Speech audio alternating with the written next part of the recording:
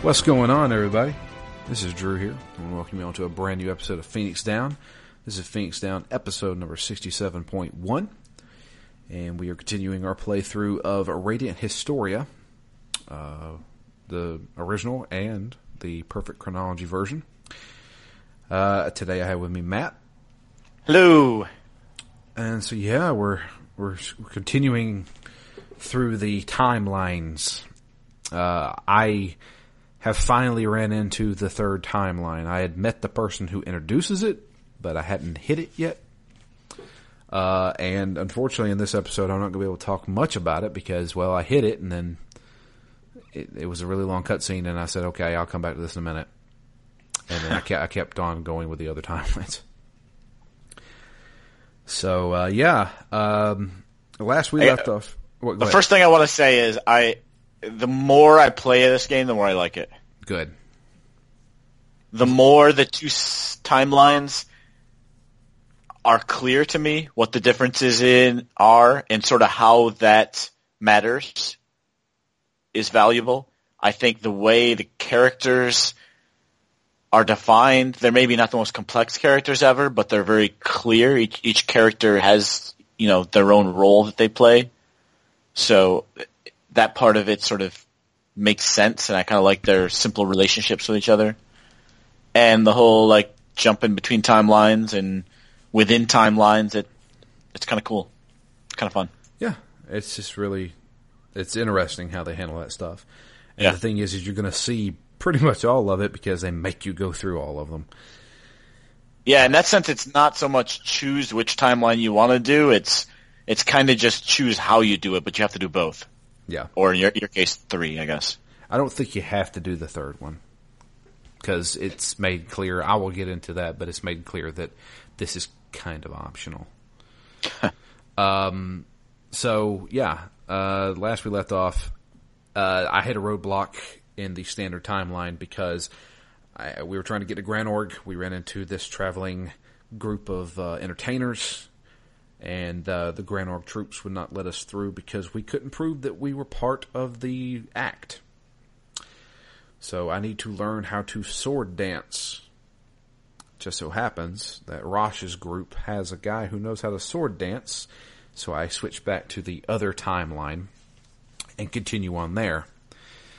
With the alternate timeline, we are still with Rosh's group instead of staying with the Special Intelligence. And Rosh has now received new orders. After the victory at Alma Mine, they return back to Alistel. That's how you pronounce it, right? Alistel, I think. Alistel, yeah. I'm getting Alistair from Dragon Age mixed up with it. Yep. But yeah, we go back and we receive new orders from not General Hugo, who is the guy Raul. That's what it is. Lieutenant Raul, I think's his name. Yeah, I think so. Seems like a pretty good guy. Talks too much, but he tells us that they want us to go down to the Sand Fortress, particularly to send reinforcements because we just took the Sand Fortress back over, and they think the Grand Org troops will probably be coming and hitting us again. Yeah, I had a problem when because I had picked, I didn't pick Rosh first. I picked Heiss and sort of stayed with him the first time. So when I went back and picked Rosh, I played his part of the story for a while and then made a wrong choice and got a dead end to the story. But that was one of the first times in the game where they said go back and replay, so I went and replayed, but I might not have picked the right place to replay from, and it doesn't actually tell you where you need to restart from. So I think at one point here, I went back too far, and I ended up replaying about a whole hour of something I had already played. Oh man, I did that myself. And I wasn't sure. I'm like, well, if I skip ahead, I might miss the part that I need to be at. So I'll just keep playing. And I was like, in the end, I was like, yeah, I definitely didn't need to play that much. And I only did because I wasn't sure where to jump back to. Yeah. So, and that's actually a really interesting mechanic because it allows you to grind. Yeah, absolutely. Like taking on the bosses again and stuff. That's crazy. Yeah, again, as if it was the first time. Mm-hmm.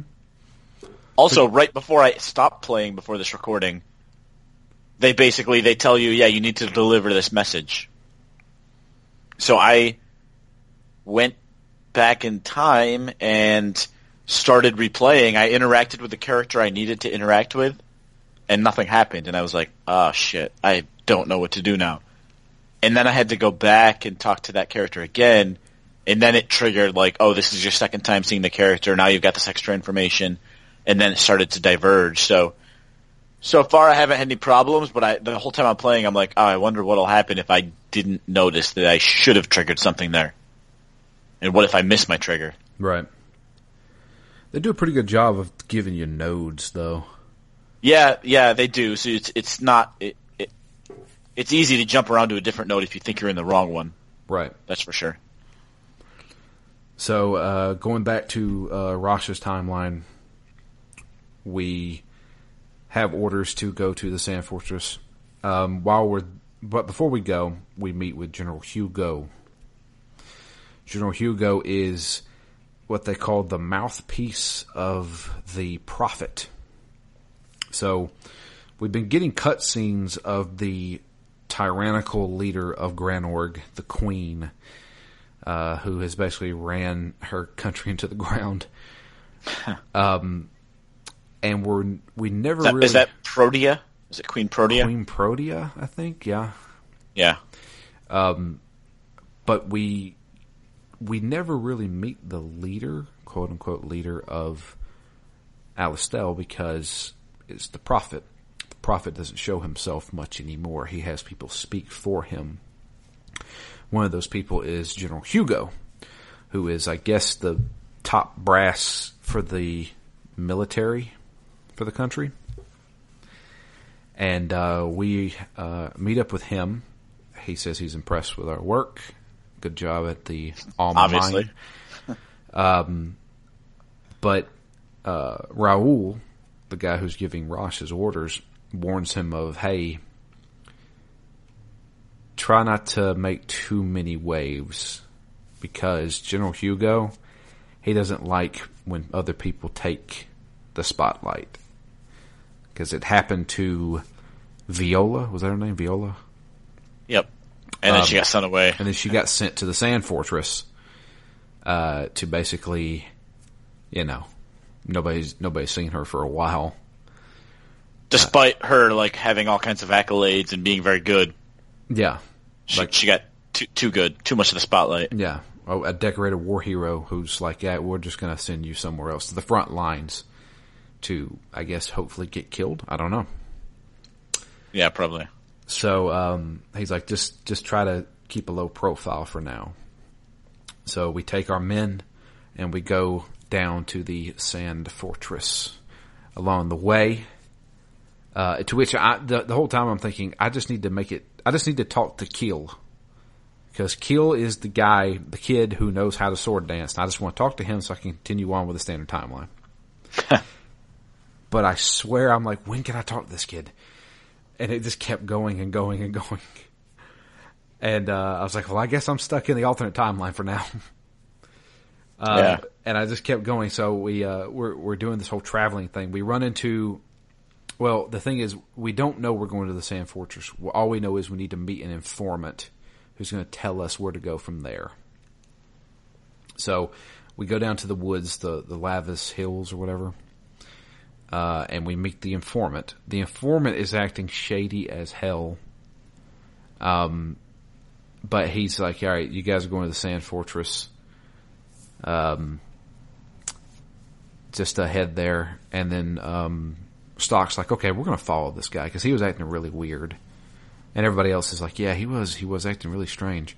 So we follow him, and he's working for Heiss as part of the Special Intelligence. And he's like, I knew you guys would follow me. And it was almost like he was jealous of Stock. But he was like, he told him, he's like, look, you need to. He's like, Heist wants you to come back, and if you don't come back, there'll be some bad consequences. And then he's like, you guys were you always thought you were better than everybody else. And I'm like, what the fuck? You know, I didn't know where this was coming from. And I don't think Stock did either. But he challenged us to a fight, and so we have a boss fight with him, which wasn't very difficult. Yeah. And we beat him. He's laying there telling us a few things. And as he's kind of spilling the beans, nobody hears it, but there's like a unknown voice that says, "You've spoken enough. You're no longer needed." And then somebody drains his life from him, and he turns to sand. Yep. And they're like, "What the hell just happened?" It's like that sickness. But now we know that somebody's behind this. So it's intentional. It's not just some plague. Yeah. So we return back to Rosh and tell him, all right, we're going to the Sand Fortress. So we travel down south to the Sand Fortress. Do we have another boss fight or no? I feel like within sort of getting to the Sand Fortress, and then between the Sand Fortress and the Grand Plain, between those areas, there's so many little boss fights. Yeah. That are just sort of like commanders, and a couple that were erased by me replaying and ended up not fighting them in their second playthrough. Uh-huh. And none of them were really that hard, but none of them were also that interesting. So I got a little turned around here and thought the Sand Fortress was to the west, when I should have been going just north. And so I started going to the west and running into enemies that were fucking wrecking me. And I was like, oh my god, I can't make it past this. Am I supposed to go, like, grind or something? Yeah, there are some, like, NPCs that tell you, hey, make sure you don't go too far west. Apparently I didn't talk to them. Kill you. And so I was like, okay, I'm doing something wrong. So I was like, oh, let me go north. And I went north, and I'm like, oh. Well, shit. There we are. Yeah. So, and the thing is like, I finally started looking at this. I don't know if it's on the DS version, but on the 3DS version, the bottom screen is a map. Yeah, one of the things I wanted to mention is this game has as little dual screen functionality as I've ever seen in a DS game. Yeah. There is the second screen is literally just black 90% of the time. Well, in the 3DS when they use it a little bit more, they give you a map, and the map's actually helpful because now I use my brain a little bit, and the map will actually, it has a flag symbol that shows you this is where you probably want to check out. This is where you go to advance the story, basically. Ah, that would be nice. Yeah, I know. Because this is like weirdly empty for a DS game. Yeah. I mean, this game could easily have been on something else. Yeah. Go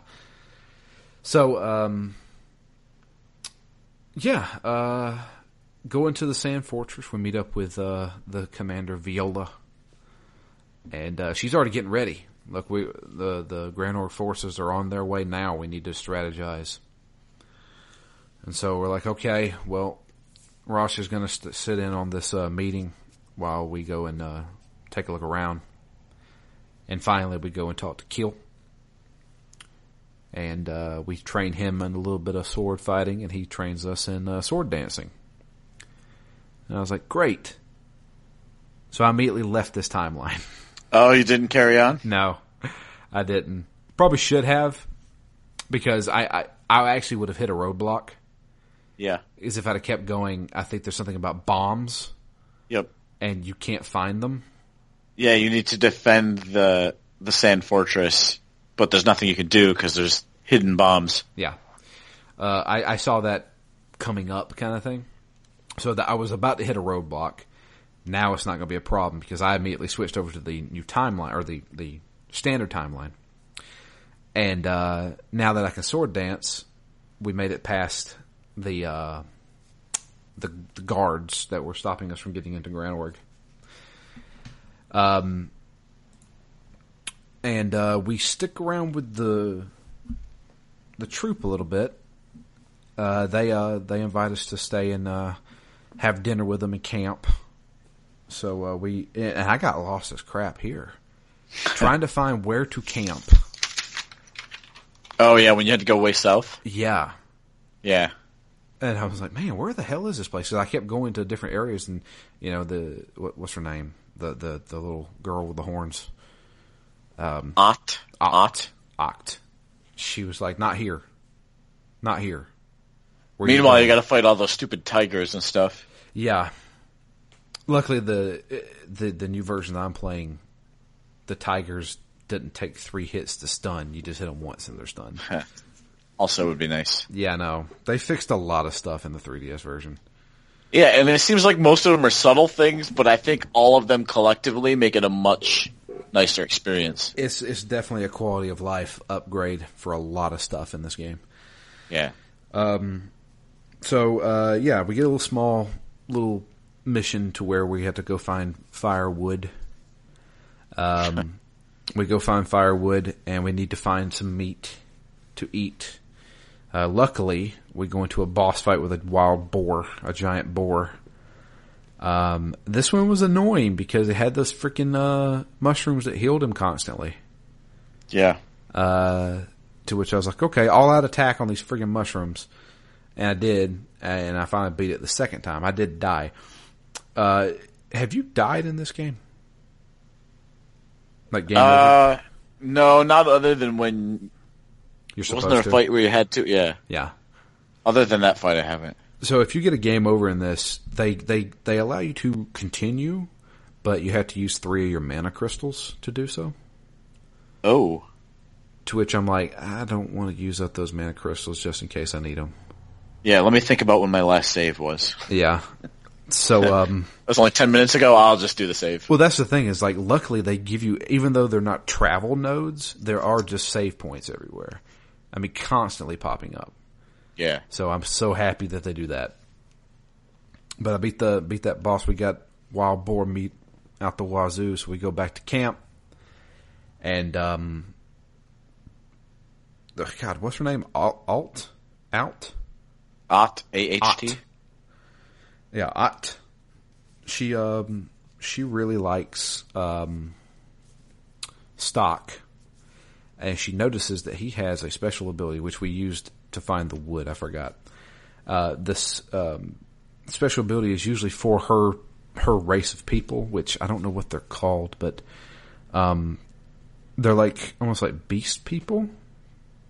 Yeah. They remind me of tieflings from Dungeons and Dragons. Tieflings, which are they're like half demon, half human. But they all have kind of like supernatural powers, spiritual powers basically. And she realizes that Stock has some of these powers too, and she awakens this ability to see things that possibly are hidden in the environment. So we just got our fix to our roadblock in the standard timeline. Or no, the alternate timeline. Alternate, yeah. Didn't Marco ask also if she could teach him? And she's like, no. Yeah. Nah, only stock special. You can't learn it. And he's like, oh, okay. The great thing is like everybody's voiced, and I really like the guy who plays Marco. Cause he comes off kind of like almost a bit nerdy. Yeah. But he's also like, he seems like a sweet, genuine guy. But he does kind of like, oh, can I learn it? She's like, no. It's like, oh, okay. But, yeah. Yeah, I don't get those voices. It's so nice. I can just hit the Y button and I can just put the DS down. I don't even have to watch. I can just listen. It's so nice. So, but she also gives us something else. She gives us a white page, and it's from an old book. She says that oh God, what is it? She said that God will protect anybody who has this Paige. And she said, if anybody will ever be able to meet God, it will be you. It was weird. Did you not get that? No, I did. I don't remember exactly what she said. Yeah, it was something to do with God. We've got a couple of special items now. I think at this point in the game, I got one after this too.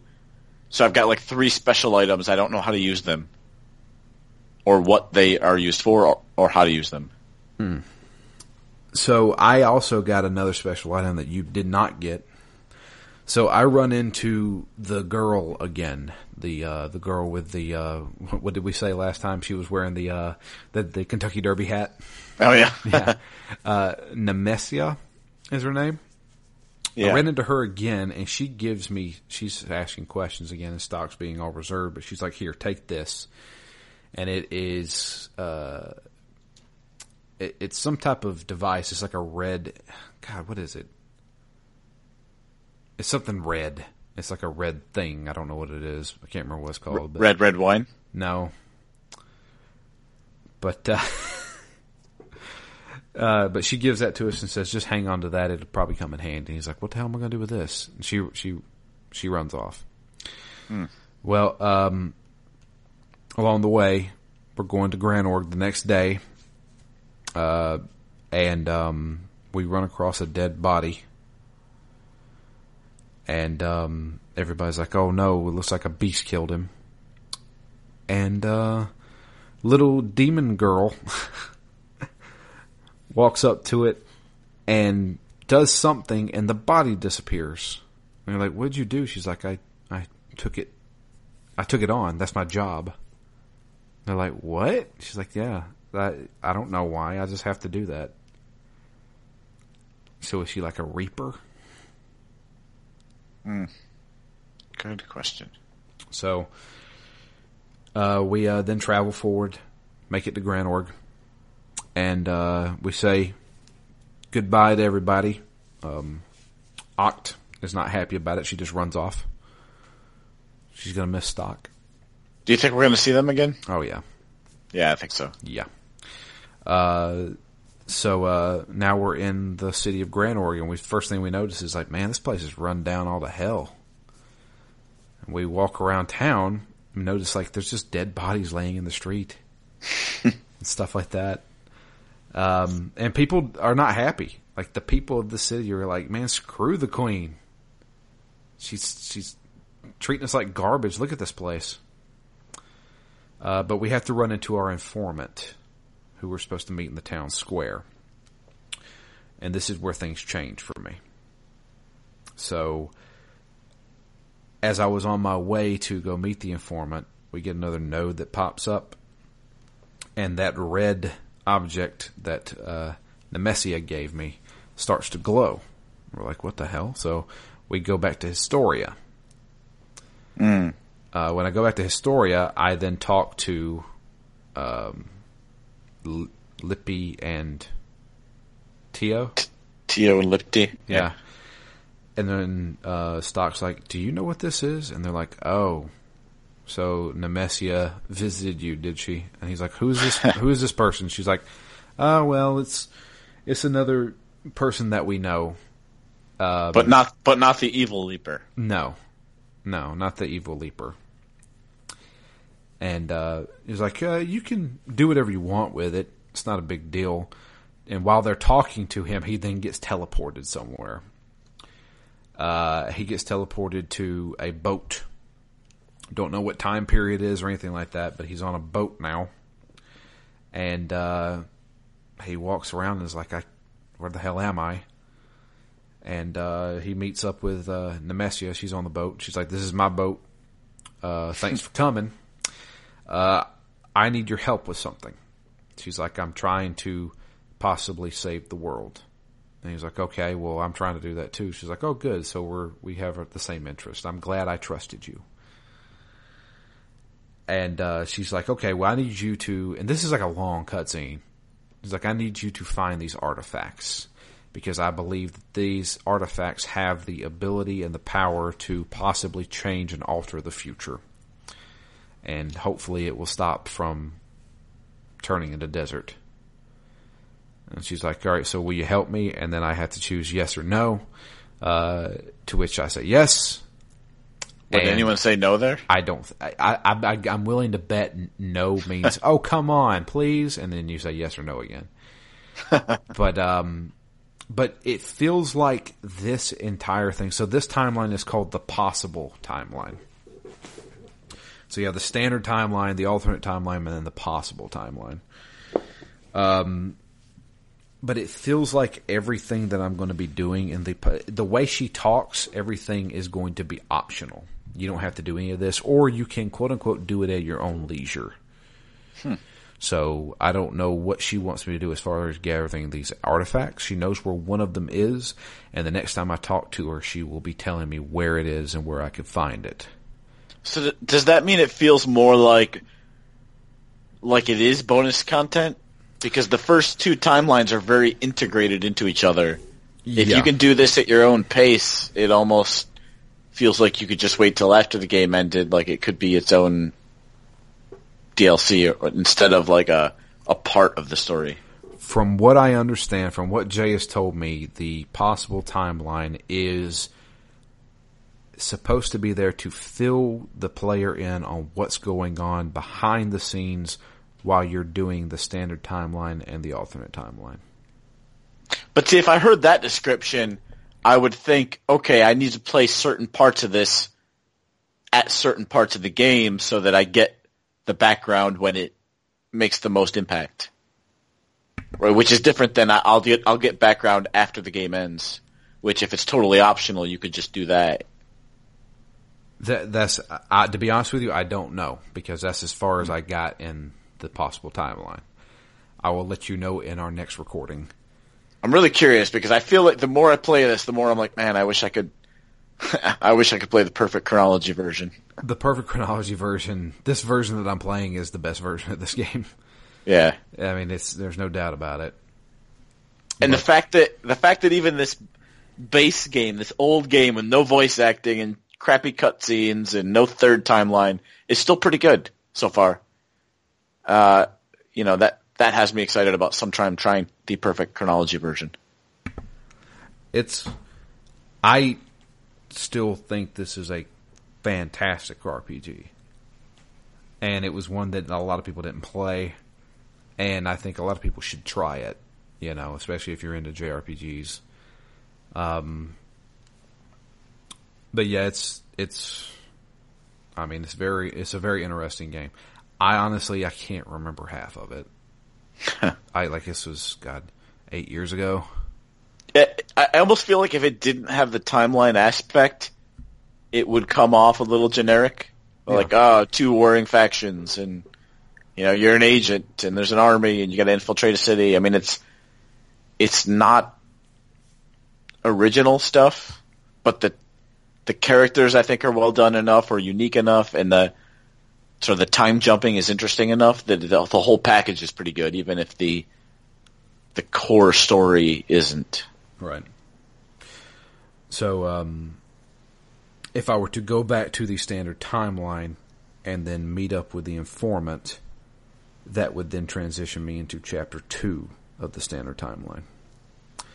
I was on my way to do that when I stopped.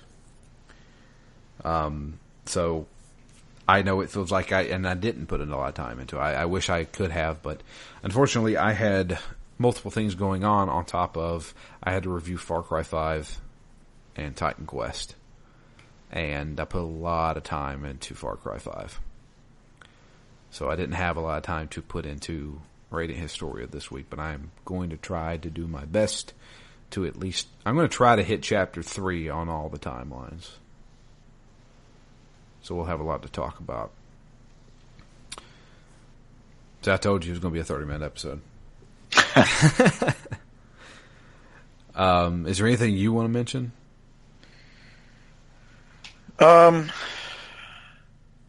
Most of the stuff I wanted to mention is in sort of the section that we'll cover next week. Okay. So you're about halfway through Chapter 2 in both timelines, I guess? Yeah, I think so. Probably another 2 hours past where we are. So, And it's weird. And it's good. I mean, Yeah. again, I don't have anything specific to say other than that, the timelines themselves are kind of crystallizing a little bit. Like, I understand that we have different goals now. Each timeline has its own goals and its own really set of characters. And the way that's you get to play through two different alternate timelines. I mean, I know there are alternate timelines even from the beginning, but the fact that they're not just mirror versions of each other, they're two whole different timelines near each other. It's interesting because, one of the things that I always find fascinating in life is just, what happens if you went back in time and chose something different? Like how much I was just talking about this at dinner a couple hours ago, actually. What would happen if you had taken a different job, and you didn't work with the people you work with, or didn't know the people you know, or moved out of state when you had an option. Your whole life could be different, and you don't really know exactly what that would entail because you didn't make that choice. So this game's kind of interesting because, whenever there's a time travel story, I'm always wondering, all right, what type of time travel is this? And the fact that these different timelines are so parallel to each other instead of completely divergent, in some senses, two different timelines could have two totally different sets of characters, and there would be no crossover whatsoever. And the fact that there is so much crossover, I wonder if that means anything, or, just the fact that there is a common-ish goal, and there's just two different ways to get there. Mm-hmm. In some ways, maybe it's almost like, we've talked before about the illusion of choice. Right. And maybe something's going to happen in this game, and it doesn't really matter what faction you're with, whether you're with Heist or you're with Roche, and the same thing's going to happen regardless. And that's a much different type of time travel and a much different type of multiple universe theory as completely divergent one. So, yeah, it's interesting. The more that they establish, even if it's in a direction that I do or don't like, it's interesting that they're at least making choices towards what type of time travel this universe has. So what would you compare this to as far as another medium, like maybe like a movie or something like that? Because they're so close, the first thing that I thought was just Steins Gate, because that's almost always the first thing I think about. Because in Steins Gate, you're jumping between world lines, and they're not huge differences, and they also converge often. So in Steins Gate, you're often trying to escape fate by jumping to a different timeline where something doesn't happen. But you know what? That thing kind of still happens. It may not happen the same way, it may not happen at the same time, but it still happens. Right. And the fact that there's so much overlap in this game kind of makes me feel like it's different because it's not like you're not choosing to play one over the other, and the same thing might happen in the end, but you're kind of playing both, which maybe makes it more likely that the same thing's going to happen in the end. Right. I feel like, so I now that you're getting into that and I'm thinking about it, the closest thing I can compare this to is, and I thought it was an okay movie, I didn't think it was the greatest, was The Butterfly Effect. Yeah. Because... So basically that's like the time stream theory, right? Where... no, Go ahead. never mind. I was just going to say where things always converge, but again, that's more Steins Gate, not so much the Butterfly Effect. So the reason why I compare it to the Butterfly Effect is because, Ashton Kutcher is going back and changing things in his own life. And that's basically what Stock is doing. He's going back and making different decisions in his own life, and he's seeing how that plays out. While yeah, that's right. In that movie, the same thing kind of happens, right? Yeah. It always ends up turning negative. Sometimes. The issue is or the different types of time travel stuff that I think of. So if you think about it, I mean, Back to the Future is a little bit like that because Marty is messing up his own life, but he's also changing major things around him. So I look at time travel like either A, I go back in time and change something about my own life, or B, I go back and change the world. Yeah. And it's either you're a player in your own life or you're a player in the world's timeline rather than your timeline. While in the Butterfly Effect, it was mainly just him screwing up his own life. Yep. And to me, that again, that's kind of the time stream where no matter what you try to change, it all comes back to where it, the time should be, right? Yeah. So, and that's where, in the Butterfly Effect, I thought that movie was decent until I saw that alternate ending, and I'm like, damn, that's awesome. What was the alternate ending? So the normal ending, I think, was when he went back to when he was a child and screamed at that girl and said, get out of my life. Yeah. Because no matter what I do, I keep messing everything up. So you're going to be better off if you just never become friends with me. We never interact ever again. I need to diverge from you because otherwise I know what the outcome's going to be.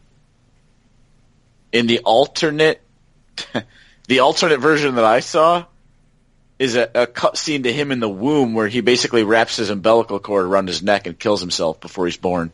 That's the Donnie Darko effect. Basically, he's stuck in this time.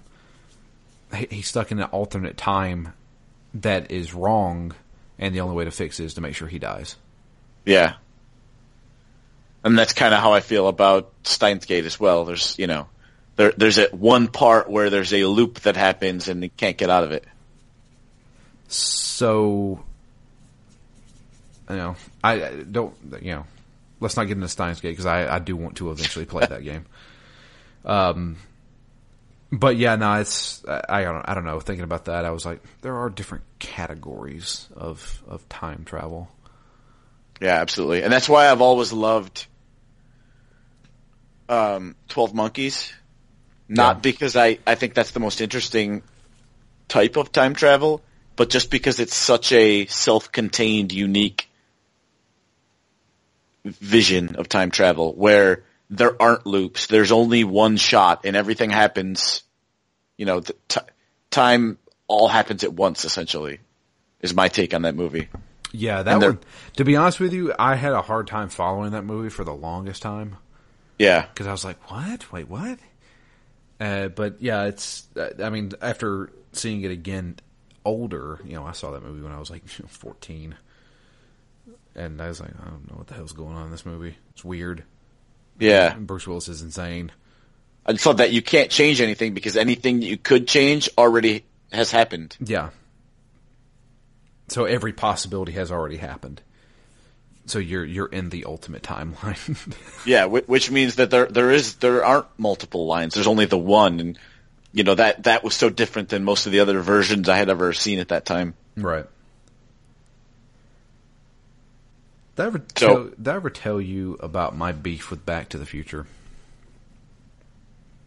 No, I don't think so. Okay. So, Back to the Future is probably one of my favorite trilogies of all time. I absolutely love those movies, but there is a major problem. And the problem is, at the end of Back to the Future Part 1, Doc comes back from the future.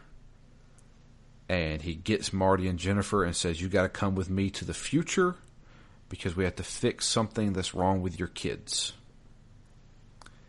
And then they time travel to 2015 and Back to the Future 2 begins. My issue with that is that when they arrived in 2015, he had just changed history. So when they arrive in 2015 and they go ask around and say, hey, where's Marty McFly? They'll be like, we don't know. Marty McFly jumped into a car back in 1985 and disappeared off the face of the earth, and nobody's seen him since. Yep. That's a problem. You don't go to the future to fix a problem and then come back to the past. That's not how it works. Doc could have easily went back to 1985 and said, hey, your kids are going to screw up. Your son is going to get involved with, I guess, Biff's grandson, and he's going to get arrested. Make sure that doesn't happen. Boom, you just changed the future. Yep. And I was just like, man, that makes no sense. I love those movies, and I still do. I recently rewatched them with my fiance, and she absolutely loved them. We sat there and watched the whole thing in one day. The whole trilogy? The whole trilogy. Oh, nice. Because she bought it. She bought the 30th anniversary on Blu-ray for me for Valentine's Day, no less. And it sat there on the shelf for like a month, and I was like, "Hey, you want to finally watch Back to the Future?" She'd never seen it before, and she's like, "Yeah." And so we sat down and watched the first movie, and she's like, "So I kind of want to watch the second one now." And I was like, "All right, we'll do a marathon." And we loved them, you know. But I was even pointing out to her the biggest thing was in Back to the Future. We just saw Back to the Future 1, and I immediately put in Back to the Future Part 2, and Jennifer's different. They replaced the actress. To which she's like, "Oh, is this like some weird timeline where it's a different Jennifer?" I'm like, No, you're looking too deep into this. No, they just change actresses because of money. But yeah, that's a huge plot point that always kind of bothered me. Was that, you know, you don't go to the future to change something. Yeah, I mean, when it comes to time travel, I'm always, you know, most interested in sort of the looping and how the looping works, and, you know, can you change things or not? And so I don't know. One of the biggest beefs I've had recently with any kind of time travel was in Harry Potter. You told me about this, yeah. Yeah, I think it's the Prisoner of Azkaban. Is that it? Was it Prisoner of Azkaban? It's whatever one they used the time turner in. I know. I can't remember which one it is. Yeah, and I just hate the fact that there is no loop, and basically it's like they half-assed between any kind of looping time travel and 12 Monkeys, and just said, well, it was there the first time, the first pass through. Yeah, you just didn't realize it. Yeah, you just didn't realize it. I mean, yes and no. I mean, you got to look at it through the perspective that we're watching it. So we're basically watching the version of time where things have already been fixed. But then in order to make sure things have fixed, we have to go back in time again. It is that weird loop of everything's, well, yeah. I don't know. There's nothing else to indicate that you're not in sort of the first or the prime timeline. That's true. So it just seems too convenient to me to just say, oh yeah, well, this is the time travel basically answers the fact that this doesn't make any sense. It's basically like if we watched Back to the Future Part 1 and we were seeing little hints of Marty from Back to the Future Part 2 in 1955, like changing things to make sure, like, you know, everything from Back to the Future Part 1 happens. Yeah. That would be weird and it would be confusing, but I think it would work. I don't know. Maybe I'm talking out of my ass right now. I don't know. I don't know. I feel like if you're going to do time travel, you need to put enough thought into it that it is cohesive. Well, and it, you know, like within your rules makes sense. Yeah. It's I get it because I'd never seen the Harry Potter movies up until, like, you know, a few years ago, and me and a buddy just like sat down and watched all of them on Blu-ray, and we got to that part in that one movie. And I was like, oh, that's kind of interesting. But, you know, when you sit back and think about it, you're like, well, why would they do that?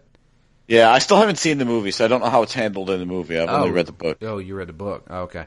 Well, it's a lot like that, I guess. I don't know much difference from the book. I never read the books, but it's basically like, you know, there's small things of What was that sound? Well, it was actually, Hermione distracting somebody. Yeah. And she was doing it for a reason. But the thing is like, from our perspective, we're watching the timeline that is fixed. That is the right timeline. To which, when you get to that point where they time travel back in time to fix stuff, they have no reason to time travel back in time. Because it's already in the fixed timeline. Yeah. So, I don't know. I guess I need to watch it again. If there's enough hints that it's not the primary timeline, then I'm probably okay with it. I don't know. Yeah, I don't know either. It's a but hard I one. also have no idea what this game is going to do as far as time travel. What are the effects? What are the consequences? What are the rules? Because right now there doesn't really seem to be any rules. There really isn't. You could do whatever you want as often as you want, and nobody cares. Yeah. You could die 1,000,000 times and then just get it right on the 1,000,000th and first time and be fine. Well, technically, Stock cannot die. That is one rule. Is that if Stock dies, then, he can't go back in time and stop himself from dying. Yeah, so he can die. That would just be really shitty if he did. Yeah, he'd be dead. That'd be the end of his time. So, yeah, there is that one rule, but that's pretty much it. Like I said, I can't remember half this game, but I get the sore feeling that you're going to have two timelines, and you're going to get okay, here's how, this one ends, and this is how this one ends. Which one do you like better? Yeah. I get the feeling that's what's going to be the ending. So, anyway. Well, that's it for us. There are no emails this week. Make sure to send us some emails. It's drew@ztgd.com. You can follow us all on Twitter. I am at DML Fury. Matt is at REMGS. And the podcast itself is at ZTGD Phoenix Down. Yeah, that's basically it. I'm going to play some more of this game. I'm going to make a conscious effort. So. Do you have any more review games this week? No, I'm done with review games as of right now, and I feel bad for Ken because he has like 5. So I need to actually help him. Take one? Yeah, I need to help him. He wanted me to do Detective Pikachu, and I was like, no. I really, really don't want to do that game. So he's doing that, and he's like, I don't want to fucking do it either. Anyway, all right. Well, that's it for us. I appreciate everybody listening. But until next week, I am Drew. And I'm Matt. And we're out of here. You guys have a great week, great Easter if you celebrate it. Find you some candy inside some eggs. And I don't know, celebrate the resurrection of Christ. I don't know. However you do it. Or if you don't celebrate it, happy Sunday to you. So, yeah, that's it. You guys have a great one. We'll be back next week with the continuation of Radiant Historia.